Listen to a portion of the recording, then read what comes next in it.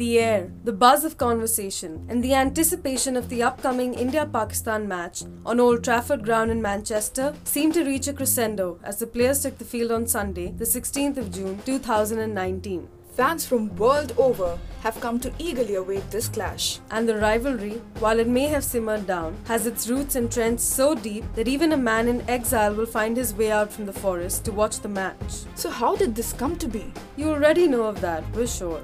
So today, let's talk about the time when this bitter rivalry was at its zenith. During the 1999 Cricket World Cup, as the Kargil war progressed in the backdrop, Indian and Pakistani players geared up to take the field at Old Trafford. Make no mistake, this was no ordinary cricket contest.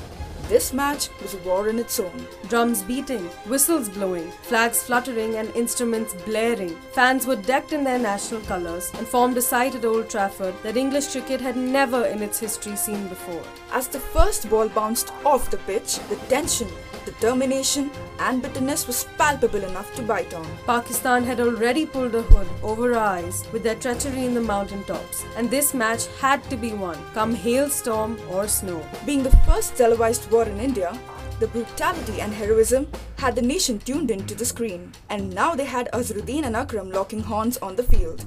Such was the summer of 1999 for the subcontinent. So Kargil met cricket when India played Pakistan and took their third consecutive win against them. Even with Ganguly injured and down for the count, India won by 47 runs, leaving the country proud with a minor victory in the face of a major war. He's got him! Fast ball!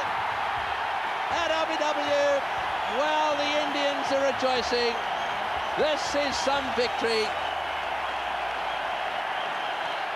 And while the players were stumping wickets on their end, the army was also recapturing territory inch by inch and forcing the enemy to desert the field. A day after the match, forces recaptured Batalik sector, sending home the message that no matter the cost or the odds faced, we would be achieving victory on all fronts. And in one of its final fatal blows to the enemy, the army recaptured Tiger Hill, which was a massive victory. As artillery lit up the night sky and Bofors continued shelling the enemy with no reprieve whatsoever, the length and breadth of the country rejoiced. With the thrill of victory running in our veins, that came the news that Mahesh Bhupati and Leander Pace had won the Wimbledon, sending a fresh wave of excitement through the country. So with India having proven itself a formidable opponent in all spheres, Indian Express rightly stated that from war to Wimbledon, it was India's day all the way. I'm Manya. And I'm Elsa. And as we celebrate Kargil Vijay Divas, stay tuned with the Economic Times to commemorate 20 years of this historic battle.